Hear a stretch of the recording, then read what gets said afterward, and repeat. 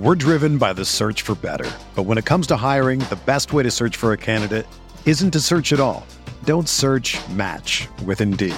Indeed is your matching and hiring platform with over 350 million global monthly visitors, according to Indeed data, and a matching engine that helps you find quality candidates fast. Ditch the busy work. Use Indeed for scheduling, screening, and messaging so you can connect with candidates faster. Leveraging over 140 million qualifications and preferences every day, Indeed's matching engine is constantly learning from your preferences, so the more you use Indeed, the better it gets. Join more than 3.5 million businesses worldwide that use Indeed to hire great talent fast. And listeners of this show will get a $75 sponsored job credit to get your jobs more visibility at Indeed.com/Blue Wire. Just go to Indeed.com/Blue Wire right now and support our show by saying that you heard about Indeed on this podcast. That's Indeed.com/Blue Wire. Terms and conditions apply. Need to hire? You need Indeed. This is Tyrese Halliburton, and you're listening to Setting the Pace.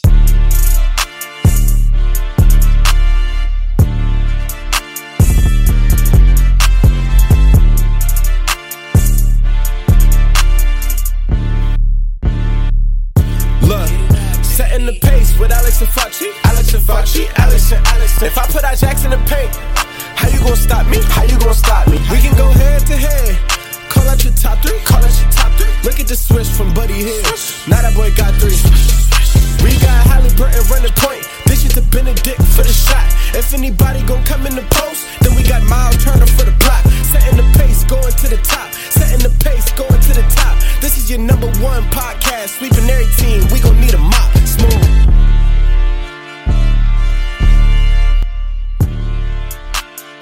All right, Pacer Nation, welcome back to another episode here of Setting the Pace. And joining me on today's show, no Fauci, but Scott Agness is here for a one-on-one conversation. Scott, it's been a long off season. How you doing, man?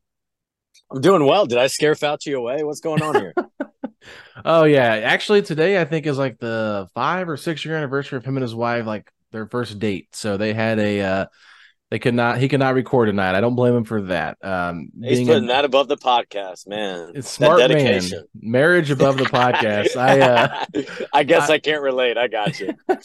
I can relate as a married man that sometimes you do have to make those sacrifices. So, Fauci, I just had to give him a hard time, or else it's not a real episode, right? It isn't, and you had to drop a Fauci within like the first 30 seconds. So I'm sure our listeners will enjoy that. But busy off season. I guess we've talked a lot about the big stuff that's going on, but I'm kind of curious some of the smaller stuff, because as we get going here, this week's been really interesting with the All-Star game, tickets releasing, and I know you've been reporting on this, and I kind of want to get some clarification. So my friend was one of those people that was online waiting to get into the queue, and when they finally got there, they could only buy individual tickets. They were sold out, I think, once they got in there. So just kind of a crazy hot mess with Ticketmaster.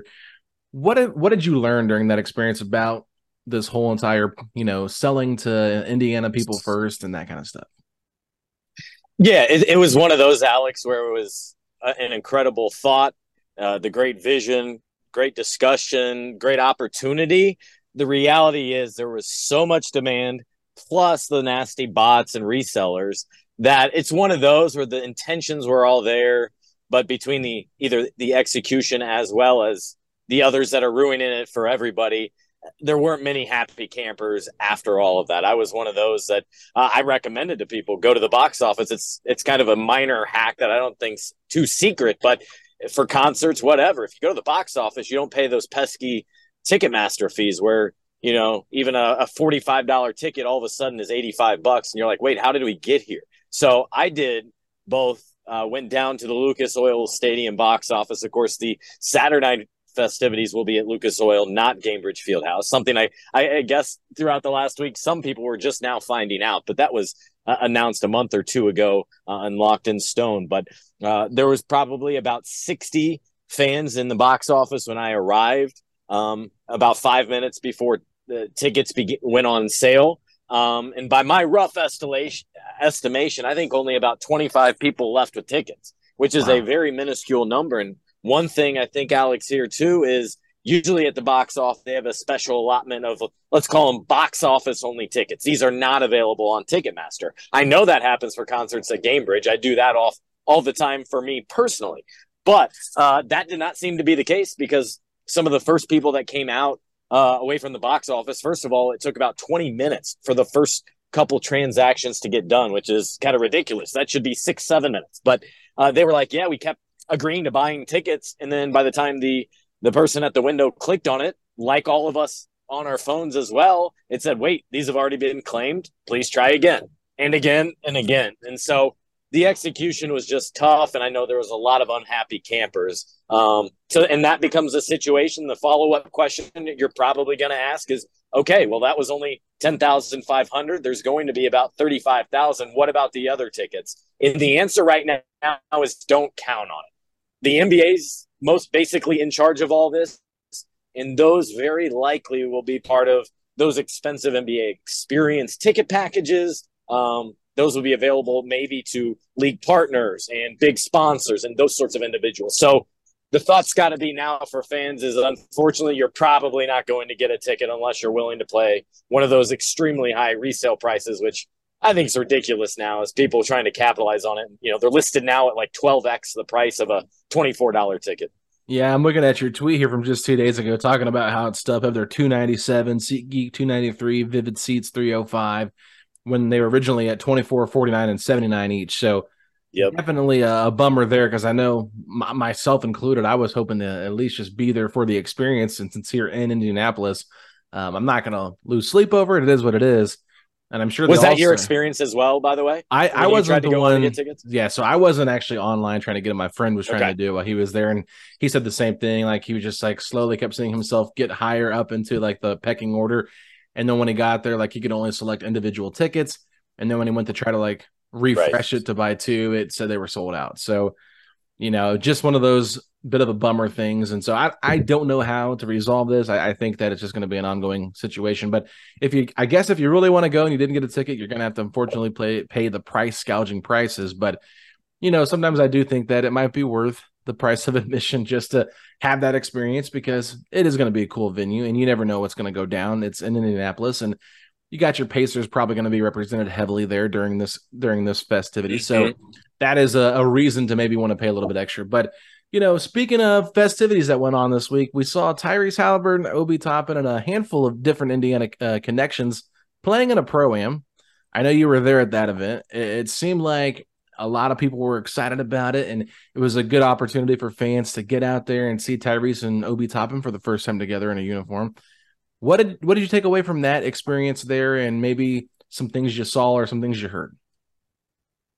Yeah, so that was a really cool experience. It was one of those where we saw Tyrese tweet about it, but as we all know with pros, just because of their busy schedule and list of demands, I'm always a little bit hesitant. Like, are they really going to show up? Because also, for example, Benedict Mathurin was planning on attending last week and participating, but he was told by his agent not to play. So that was unfortunate for many. So that's one reason I didn't decide to like market it, because I hate to have people invest in travel and then all of a sudden it does not happen. But there wouldn't have been room for many more. I mean, I was parked next to a curb, clearly illegally, but they're going to have to tow 50 people, Alex, before they got to mine. So I wasn't too worried there. But once you get inside, it was a really cool experience. It was kind of just, if people have not been there, and I hadn't either, it's Finch Creek Fieldhouse up north in Noblesville, about a 40-minute drive from downtown. And it's actually about a mile north of where the Mad Ants are going to play, or where they're going to build a new Noblesville Events Center for the Mad Ants, whose new name is not to be determined just yet, but that will be after this season is the plan. But anyway, you go inside, and yeah, it's kind of a reunion of former stars in high school basketball, from, you know, Trace Jackson Davis, who obviously now is going to the pros, but even those below that, Joey Brunk, Jordan Walker, Jeff Teague, who's now the Pike head coach, Andre Owens, Fred Jones was coaching one of the teams. So just for basketball diehards, that was great just in general. And then you add Halliburton and Toppin. And for Toppin, of course, it's his kind of debut inside this state in front of Pacer fans. So I got to believe he was, you know, appreciative of that and really enjoyed that. It was his first chance, too, to play a run with Tyrese. They'd been working out the first couple days this week while Tyrese came back in town. And overall, it went well. Their team did lose, unfortunately for them, but they're competitive.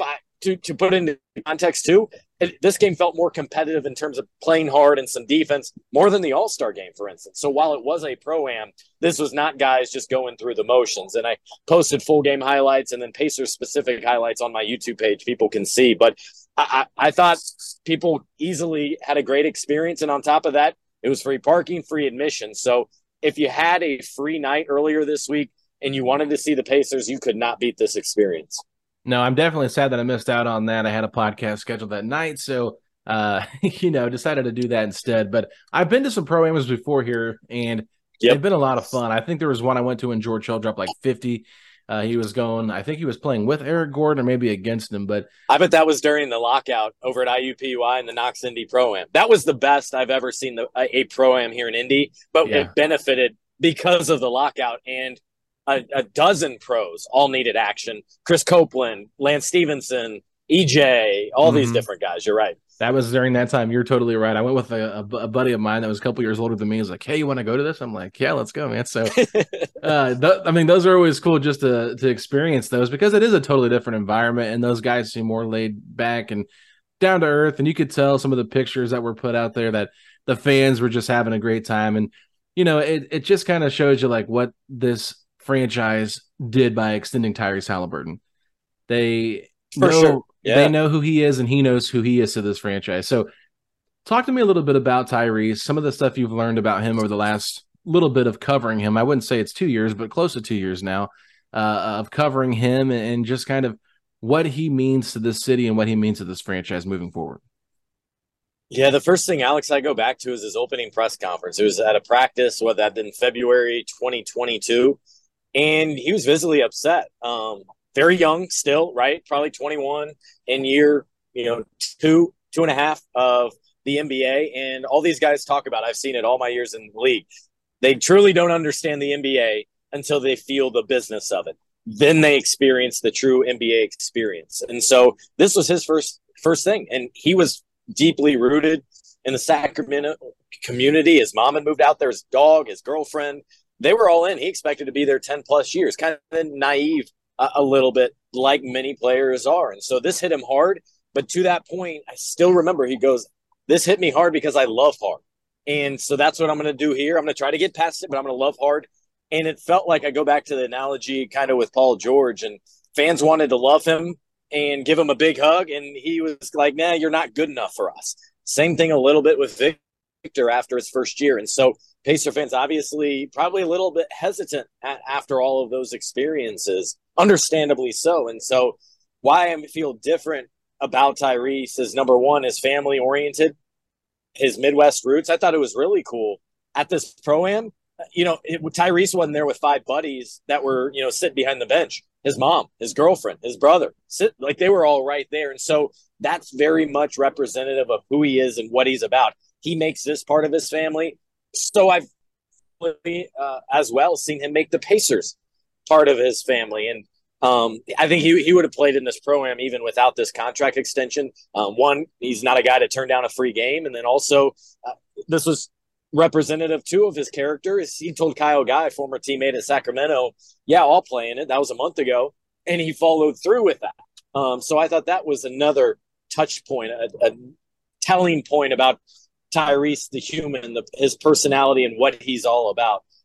So that's been impressive, what he's done off the court. Beyond that, how he organizes his runs. I mean, out in Vegas, they basically had the starting five out there working out for, I want to say, 4 days in a row in the early morning. Then they were sitting courtside for the summer league games. I mean, I've been there years before where it's maybe two, what I call core players. But this year, only 3 guys were not there. So that's usually important both for what Tyrese and the Pacers are establishing and what this new era of Pacer basketball, I think, is about, led by him. Yeah, and I mentioned George Hill earlier, watching him play. I'm kind of curious, what is the status with George Hill and the Pacers?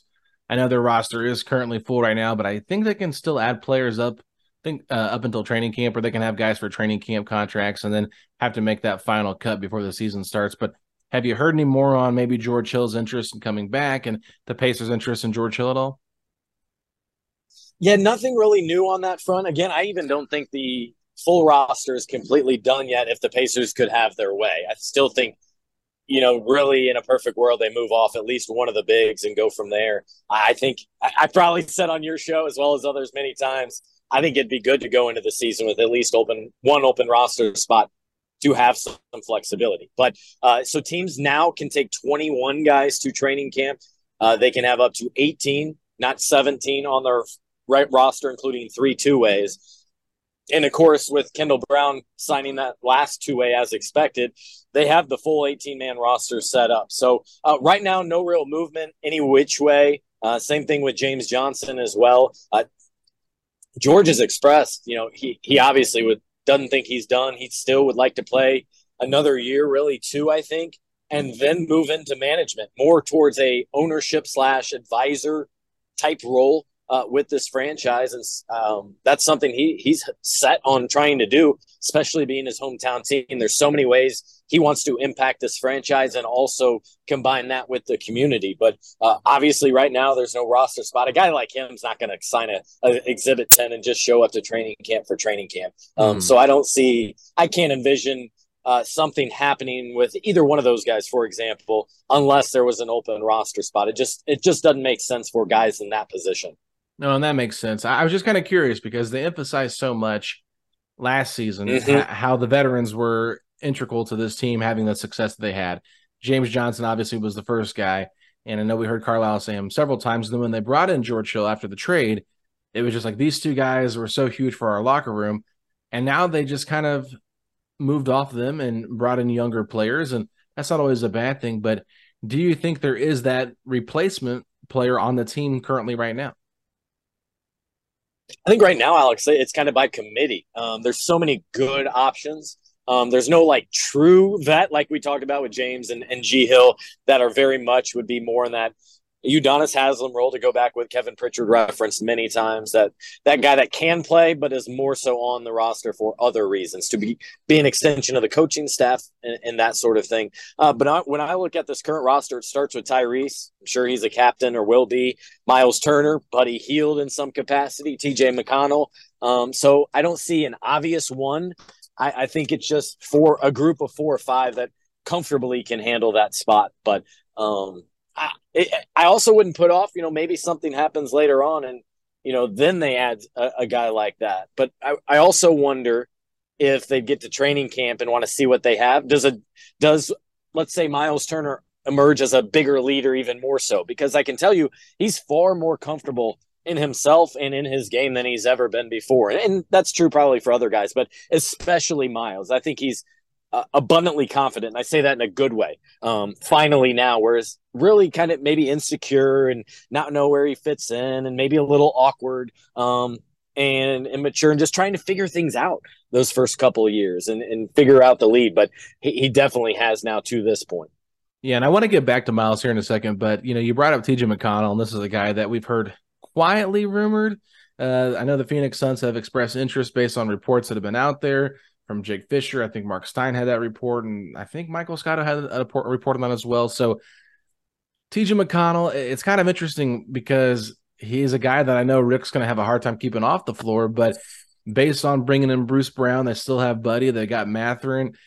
Andrew Nembhard had a pretty good rookie season. I think they really like what they saw from him in Summer League too, running that point guard unit with that young team. Where do you kind of see McConnell's role, and do you think there is some truth, maybe some legitimacy to the Pacers looking to find him a new home?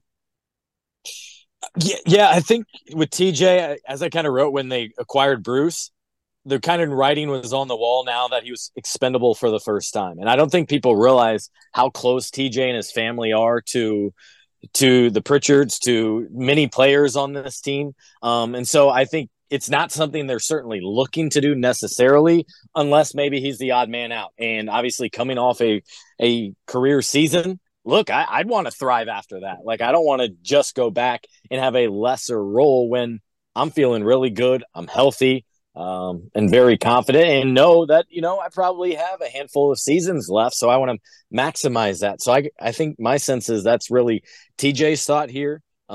He's still very close to many, and he hadn't been around, unfortunately, much this offseason. He was one of those not in Vegas. So I don't think this is a situation on right now, Alex, where they're looking to shop him. I think they would consider all deals for him now for the first time. Whereas I think before, like, no, we're not moving him. Like, he's too integral to what we're doing. But now he's expendable because there's so many different guys on this roster that can handle those responsibilities. Though I will point out, what did we experience that first year with Rick Carlisle and backup point guards? It was a miserable experience, right? And so that's why I don't think they're in a hurry or anything like that with TJ, because if one of those point guards goes down, like, we don't need a Brad Wanamaker, a Kiefer Sykes experience. Great story, sure, but not truly capable third string point guards for a team that now has playoff expectations. Yeah, I think that my expectation would be, if they did move McConnell, that George Hill would be the easy replacement there as a third-string point guard. Kind of slides into that role a little bit easier, because I know McConnell's probably going to want to have minutes and not be a guy that's taking D&Ds a lot of times. And that's why also I can see the Pacers front office being so close to him, trying to find him an opportunity where he will get that playing time. And if you look at Phoenix's roster, I definitely think he would be getting playing time, even though they do have a loaded backcourt. He is a guy that I think could fit in really well and just mesh with that team, because he doesn't have to have the ball in his hands to, do great things, but he is definitely a little bit better with the ball in his hands because he can create for others too. So I think it's an interesting dynamic, because at this point, I think it's pretty obvious Nembhard and Halliburton are kind of your future at the point guard position. So his contract, I think next year is partial guarantee for TJ McConnell. So they could. That's right. There's just, the writing just kind of feels like it's on the wall a little bit with McConnell, but with only Phoenix being the team attached to him, I don't know how serious these rumors are or whatever, but I do think that the Pacers would probably like to find a new home for him if that's what's best for his career. Yeah, I know there's been at least a couple other teams that have just kind of checked in and wanted to see what the situation, what might it cost to be able to get him, right now. But again, I also think we're right now in a standstill as the league, just as a whole, because they're trying to figure out, all right, what are we doing with Damian Lillard, right? Teams want to maintain that flexibility. And so I think that's very much why, from a transaction, trades, roster management perspective, there really hasn't been much news of note in the last, really since July, 8th, 9th, 3 weeks here now, other than maybe solidifying two ways and bringing in guys for camp, things like that. There has not been any real trades. And so nobody really expects James Harden to be going anywhere. That's kind of a laughable situation. So it's really kind of Damian Lillard, a little bit Pascal Siakam, although Toronto is one of the most difficult teams to read. So it's really the Damian Lillard situation. But I right now, it appears TJ McConnell will begin the season with the team. And I will push back one more thing, though. Yeah. I kind of envision Bruce Brown being the third string point guard, or emergency point guard, if you will. He's a guy that can play so many different roles that before, a George Hill type would get minutes. I think you just slide him down and play that point guard role. No, that makes sense. I was more so thinking of filling that roster spot, having that veteran on the team. And, if you needed George to play, obviously I think George is limited in what he can do right now in his career. Clearly not the same guy, but if you need him to play 5 to 7 minutes in a regular season game, I don't think it's the worst of things. We're driven by the search for better. But when it comes to hiring, the best way to search for a candidate isn't to search at all. Don't search, match with Indeed. Indeed is your matching and hiring platform with over 350 million global monthly visitors, according to Indeed data, and a matching engine that helps you find quality candidates fast. Ditch the busy work. Use Indeed for scheduling, screening, and messaging so you can connect with candidates faster. Leveraging over 140 million qualifications and preferences every day, Indeed's matching engine is constantly learning from your preferences, so the more you use Indeed, the better it gets. Join more than 3.5 million businesses worldwide that use Indeed to hire great talent fast. And listeners of this show will get a $75 sponsored job credit to get your jobs more visibility at Indeed.com/Blue Wire. Just go to Indeed.com/Blue Wire right now and support our show by saying that you heard about Indeed on this podcast. That's Indeed.com/Blue Wire. Terms and conditions apply. Need to hire? You need Indeed. This episode is brought to you by Reese's Peanut Butter Cups. In breaking news, leading scientists worldwide are conducting experiments to determine if Reese's Peanut Butter Cups are the perfect combination of peanut butter and chocolate. However, it appears the study was inconclusive, as the scientists couldn't help but eat all the Reese's. Because when you want something sweet, you can't do better than Reese's. Find Reese's now at a store near you.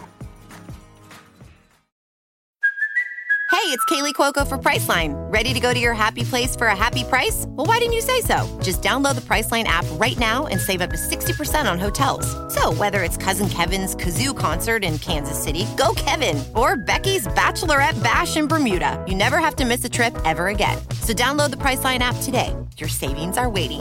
Go to your happy place for a happy price. Go to your happy price, Priceline.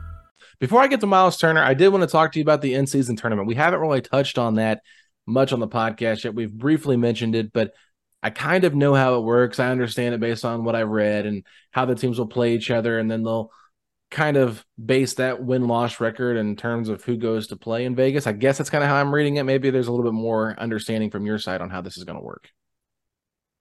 Yeah, so it's one of those, personally, I'm skeptical. It feels a little gimmicky to me. Yes. It feels like instead of focusing on basketball and what we know, Adam Silver's trying to, all right, let's try to get some soccer involved, some soccer style involved in this. And I get it to a point. What the purpose of this is not just to make it all about one in game where only one team wins a championship. Let's have other rewards, other enticements out there.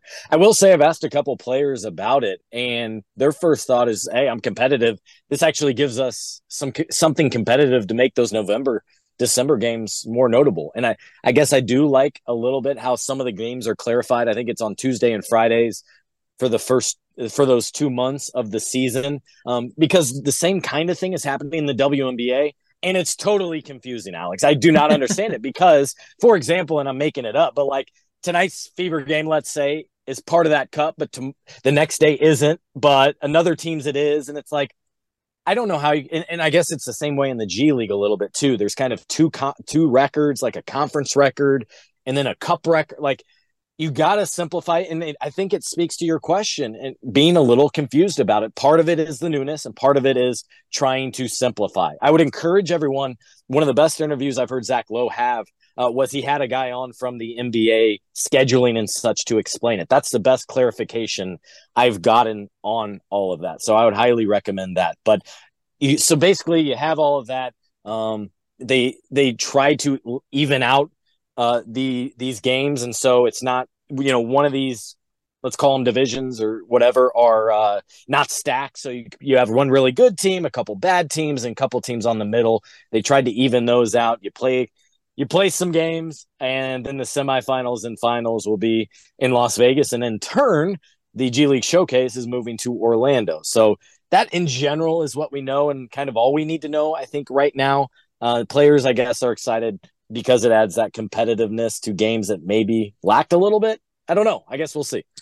Yeah, I did hear Gabe Vincent talk about it on JJ Redick's podcast. And one of the things he talked about is they get more money, I think, for competing in or making the championship in the in-season tournament or winning it than they got in the finals. So that's a little bit interesting. I definitely agree that it does feel gimmicky. I think they need to have more of an incentive to want to play this.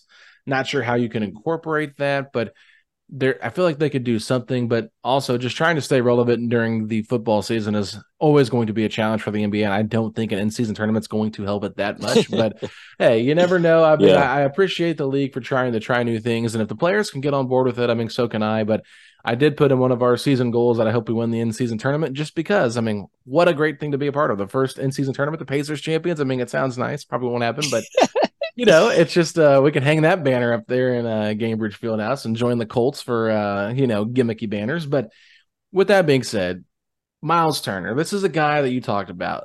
Yeah, go ahead. I just wanted to round out that conversation because you did bring it up. For the money, the winning team gets $500,000 each player. Losing team gets $200. Semifinals $150. Like 100,000 and then 50,000 for the quarterfinals winners. Here's my thing in all that, Alex, is shouldn't those be divided up by the percentage of the cap that you have? So for instance, that $500,000 will be much more meaningless to Tyrese Halliburton than it does Ben Shepherd.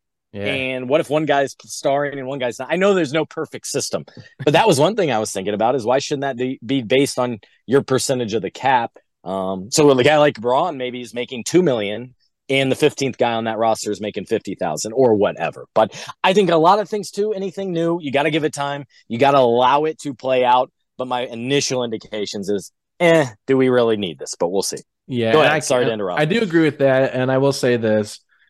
$500,000 in NBA terms does not sound like a lot of money, but I still think any player would be lying if they said, "Ooh, $500,000 for winning this championship." Okay, they're gonna love that. So I mean, $500,000 it does go a long way, even if you are, a 9-figure person like Tyrese after the extension. So yeah, it still does carry some weight. But I want to go back to Myles because he's been on a podcast, Gilbert Arenas' podcast. I watched like some of it. It was kind of annoying to watch. I'm not going to lie. It wasn't Myles that was annoying. It was more of the different people on Arenas' podcast that were just like talking about random stuff about, Garnett versus Duncan, who's a dog, for like 20 minutes.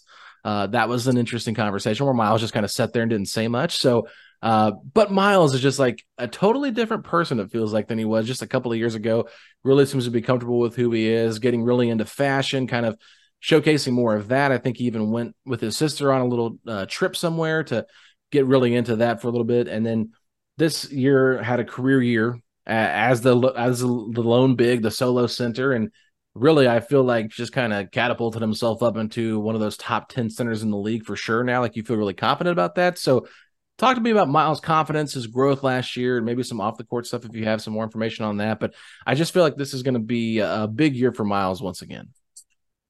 Yeah, and it should. One of the biggest things that I think about with Myles is he's having a healthy offseason. He hasn't had that for the last couple of off seasons. Fans will remember how he had that big toe injury and then he had that stress reaction in his foot. And that stress reaction in particular, because he's a big, that was raising all kinds of alarm bells, being concerned about that. So the fact that he was able to get through that and now be healthy and not just have a healthy off season, but man, the dude is living. Yeah. I was able to catch up with him about it in Las Vegas, and really cool. I can get into that. I don't know how deep you want me to go. I can go really as deep as you can. It's the off season, baby. So, first of all, one thing he's done over the last several years is spend the first month of the season just kind of disconnecting, not doing anything physical. That might mean a trip to Wyoming, might be a trip to Colorado with a couple of his buddies, couple managers, and just hanging out, like being one with nature, I guess is what it comes down to here. And kind of doing that. And then the big thing that he did here in late June was as part of the NBA National Basketball Players Association is let's call them about 10 guys, including O'Shea Brissett, by the way, were able to fly over to Milan and be part of like a 3-4 day conference with brilliant business and really fashion leaders out there. I think one of the main ones he singled out was Giorgio Armani. Like, he was, I don't know if partying, but socializing at a reception and doing things like that. And for fans that may not know, his sister, she's probably, 20, 21, really big into fashion. So I think, one, he was able to help her a little bit, help her give a taste of what that's like, where fashion is monstrous. Like, that's where they really have those fashion weeks. And then also, he too has gotten into that. Tyrese has gotten more pub and more notoriety and more of the Instagram walkway in pictures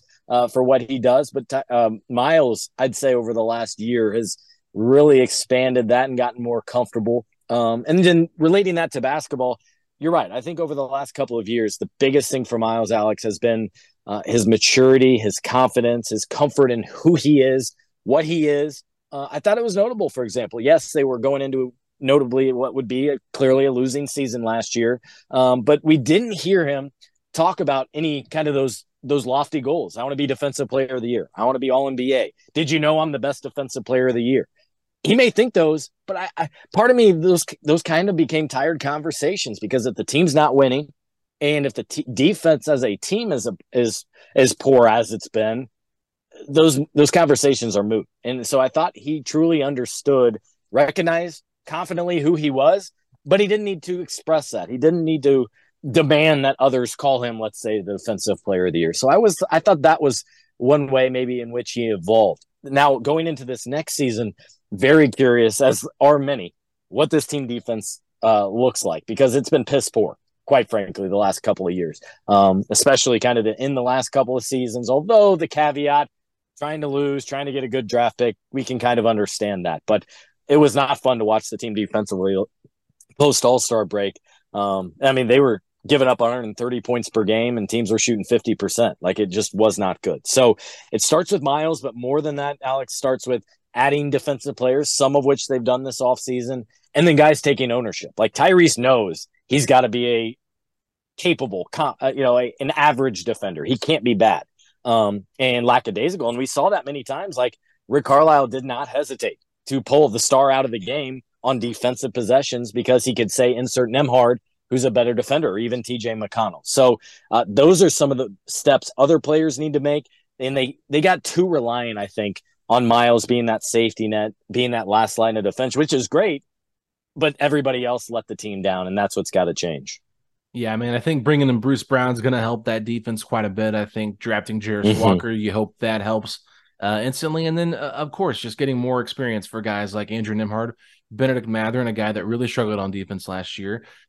It just seems like this is a team that really needs to take some steps forward in that direction.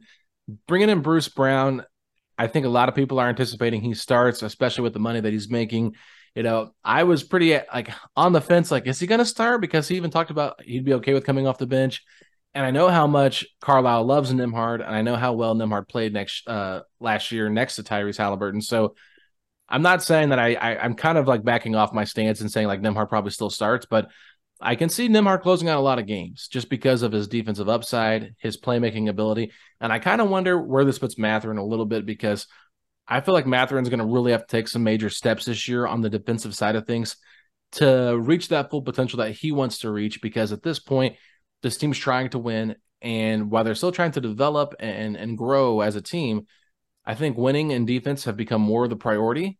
And I think that Mathurin's going to have to really take some steps in that area to prove that he can be that two-way player that he wants to be. Yeah, I completely agree with everything you just said right there. I thought it's notable that Nembhard and Mathurin are not with the Canadian national team this offseason. You know, from year one to year two generally is when these young players can make that one of the largest leaps in their career. They have the know-how, the understanding of what both the league is like, opponents are like, the schedule is like.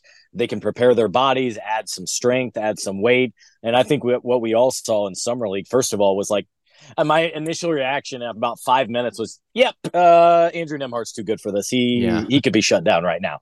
And it's funny because Tyrese said he later turned and told Rick Carlisle that as well. And Mathurin, I didn't like exactly what he did there. I thought he got a little bit outside himself. However, I always caution is Summer League's a time to experiment. It's a time to do a little bit more or do some different things and just try it. It's for the first year guys, for example. I think Summer League's a time when you can see maybe who isn't it. But if a guy pops off, it doesn't necessarily mean that he will. But I think you can maybe tell us, oh, man, this guy does not have a place in the league. I didn't think we had that feeling about any of the guys out there. Even like Ben Shepherd did not like what he did. He didn't his first game, felt way more comfortable and confident after game two, and that's to be expected. But to go back, I think your original question about Mathurin, I'm anticipating him being in that starting lineup. As you said, there's a variety of different ways you could go.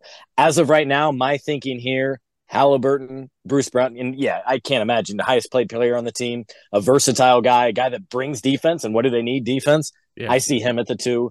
Mathurin. I see Obi Toppin now coming in and allowing Jarris Walker to ease his way in, which is a great thing.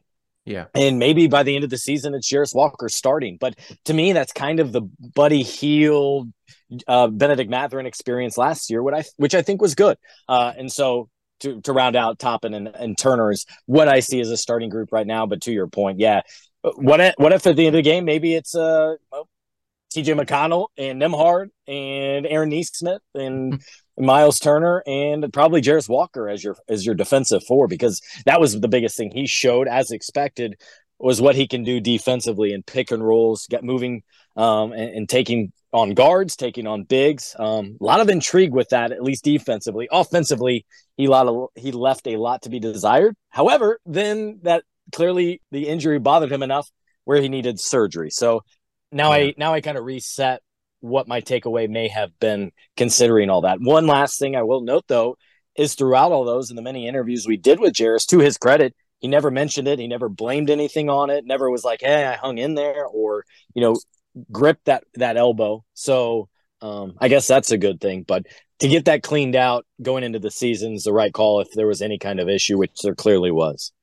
Yeah, no doubt about that. I mean, hopefully that was impacting his shot, because the shot didn't look great in summer league. So I'm hoping that. I don't think that's who he is. Yeah, and I mean, I don't think he's really a shooter that much either. Like, he will shoot it occasionally, but he didn't have a high attempted number when he was at Houston. So we'll see. I think he'll be used a little bit differently than how he was in Houston, just because totally different game, a lot of different personnel around him. But yeah, there are a lot of question marks with this team. And I thought Caitlin Cooper on our last podcast brought up a great point, talking about how Ben Mathurin really likes playing off the left wing, and that's where he thrived last year. And I believe Buddy Hield thrived up the left wing as well.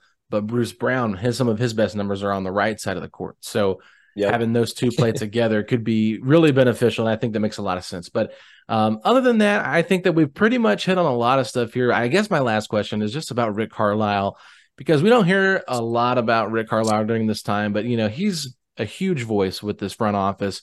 I'm just kind of curious, your thoughts on maybe his impact with this previous, draft and getting Bruce Brown here, and how you see him kind of taking this team from 35 wins to probably more in the play-in range. Yeah, I mean, he has his hand on everything that is going on in this organization. He lives on the phone and talking with players. I mean, the Pacers put out those tweets of him attending Aaron Nesmith's camp. By the way, he has a home like 30 minutes away from Charleston, so it's not super difficult, but also it's meaningful. And he'll go back to Dallas, and I'm sure he'll be able to meet up with Buddy Hield and Myles Turner a little bit in the offseason as well. He values that time. I'm sure he's in constant communication. Maybe he sees something on film and texts Ben. And by the way, we got to clarify now. With Ben is Ben Mathurin and Ben Shepherd is Shep. Okay. That's one thing now we got to get used to again, because if you remember, like, it was what was it? A couple Mileses. You had Myles Turner and CJ Miles, and there was all kinds of things. But yeah, it's Ben Mathurin and Shep. But getting another 10 wins is going to be extremely difficult, because I think the biggest thing in all this, once they got to improve the defense, and that's not an easy fix, not just personnel. It's so many guys that have to be impacted. And then secondly, in all this is, I thought towards the latter end of the season, part of the reason they were losing too is teams started to take them seriously. And we're like, all right, this isn't like a game we can just go in and know we're going to get a victory, like it might have been against Houston, Detroit, Orlando, whatever. It's like Tyrese raised the expectations for everybody, including opponents, in mid-December when he was on that tear. And had that, including that back-to-back sequence in Miami and Boston and all of that. So the other thing I'm watching closely here is the coaching situation, because I think it's really interesting that Rick's evolved a ton. This is actually probably a story I want to get into, because I've talked with several people, Chauncey Billups, Eddie Gill, guys that played for him before 20 years ago, and then guys today. He's evolved a great deal to the point where on offense, like, he's not calling any plays really. In years past, like with Chauncey Billups, for example, who's only with him like a year, like Rick was calling every single play. So that was one area that he's evolved a great deal. And now he's really hinted and came out how he plans to get away from the coordinator's system. Whereas really Mike Weiner was the offensive coordinator, Ronald Nora, the defensive coordinator. Jenny Busick really handled late game situations, out of bounds plays. And a little bit offense. And then Lloyd Pierce was really basically an associate head coach who oversaw things. The assistant coaches brought things to Lloyd, and then Lloyd and them would bring it to Rick, for example. And so how that works and what those tweaks, maybe how they impact the defense. And by the way, the assistant coach they promoted here, and Jim Boylan, focuses on defense first. So that's automatically going to lead to some changes. We're just not sure exactly what. But I thought that was the big thing that stood out to me from game 1 to game 2 down at Summer League, how they were defending and what guys were expected to do. Yeah, no, that's a great point. That Ronald Nora thing, did we ever get clarification on why he ended up leaving? Was it just for a bigger role in Atlanta? Yeah, I'll just leave it right now. That's incomplete. You're exactly right.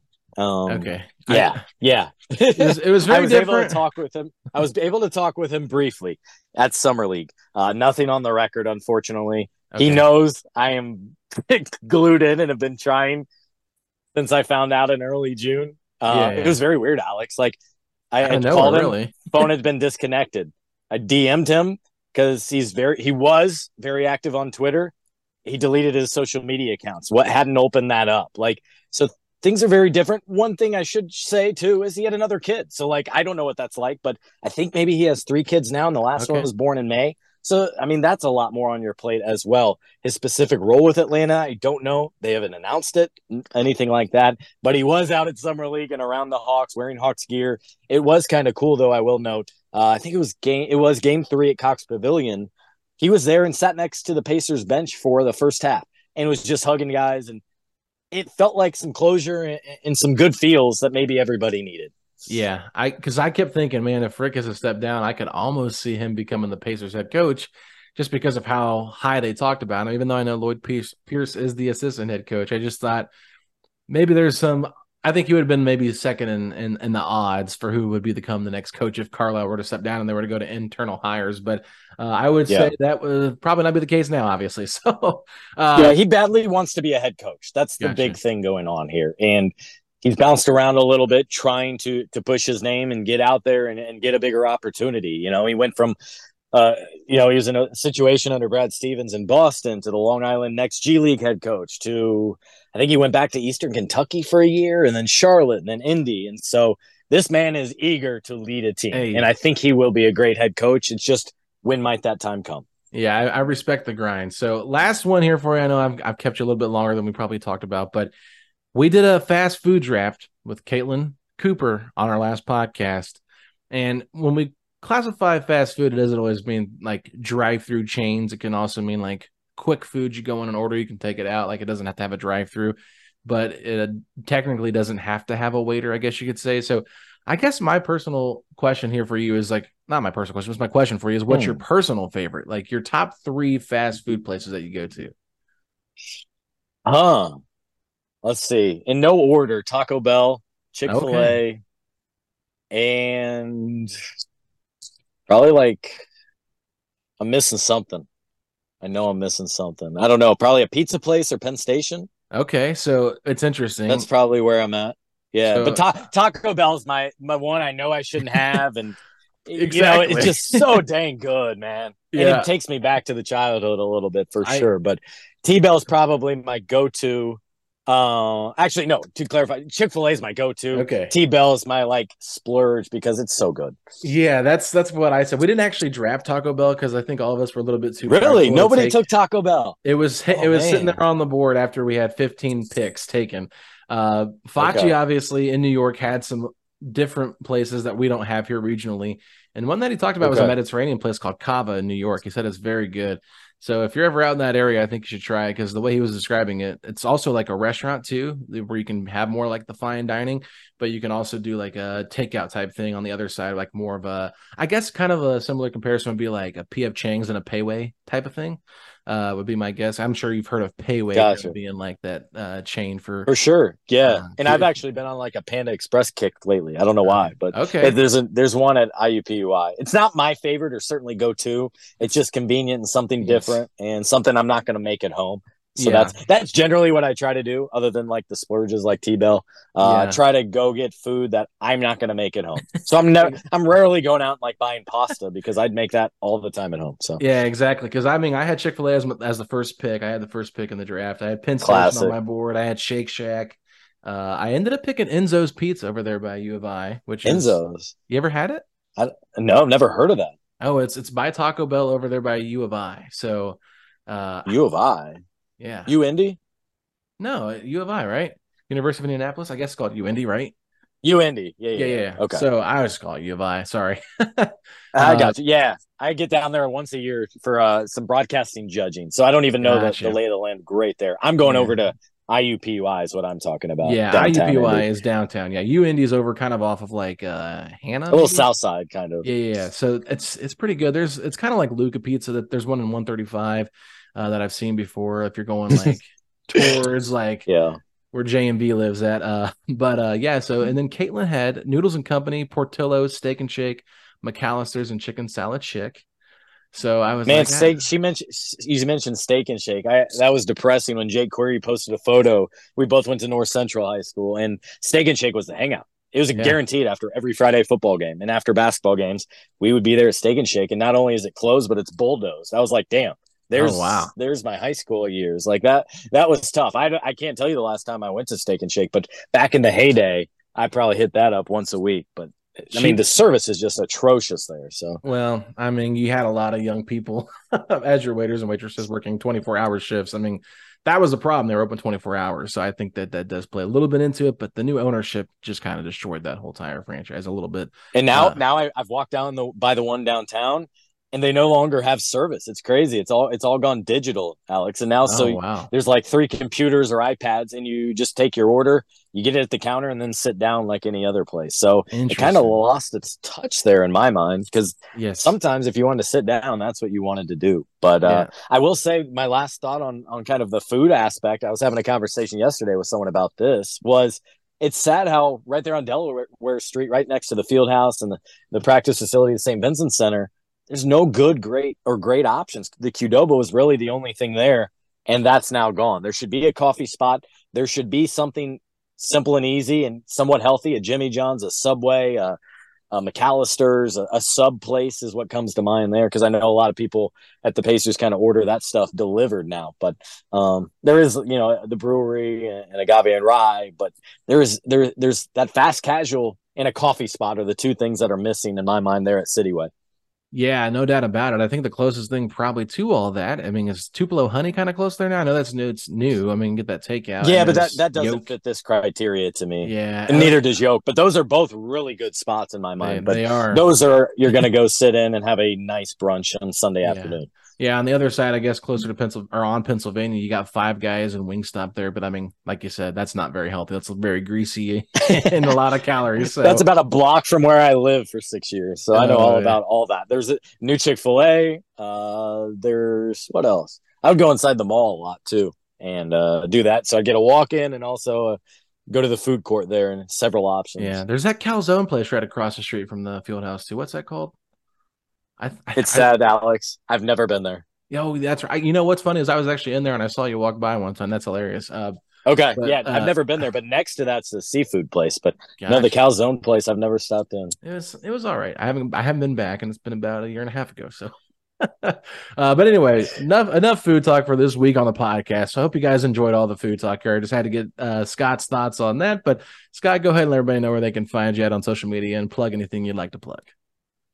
Yeah, you can just follow me at Scott Agness on Twitter and Instagram, and then fieldhousefiles.com where all my work goes up. And some things are free. The majority of stuff is behind the paywall, but added a crap ton of subscribers. So it's been a very good last couple of months, I will say, Alex. So that has been very helpful. You can tell. I think that kind of matches the enthusiasm fans have for the team. When the team's down, I think us in the creative content world, we feel that. Your listeners are probably down. My subscribers are probably down. And likewise, it feels like we're heading up. We're heading to a nice trajectory here. So I invite people to join me here and join the community. I would say it's only going to get better from here. I'd be kind of shocked if we see this kind of go back down. I think this is on the rise up, and we're getting closer and closer to this team becoming a solidified playoff team in the future. So I think fans, there's a lot of reason to be excited. So Scott, thank you so much for coming on. Really appreciate it, and keep up the awesome work. Appreciate it, Alex. Thank you. Setting the pace, going to the top. Setting the pace, going to the top. This is your #1 podcast, sweeping every team.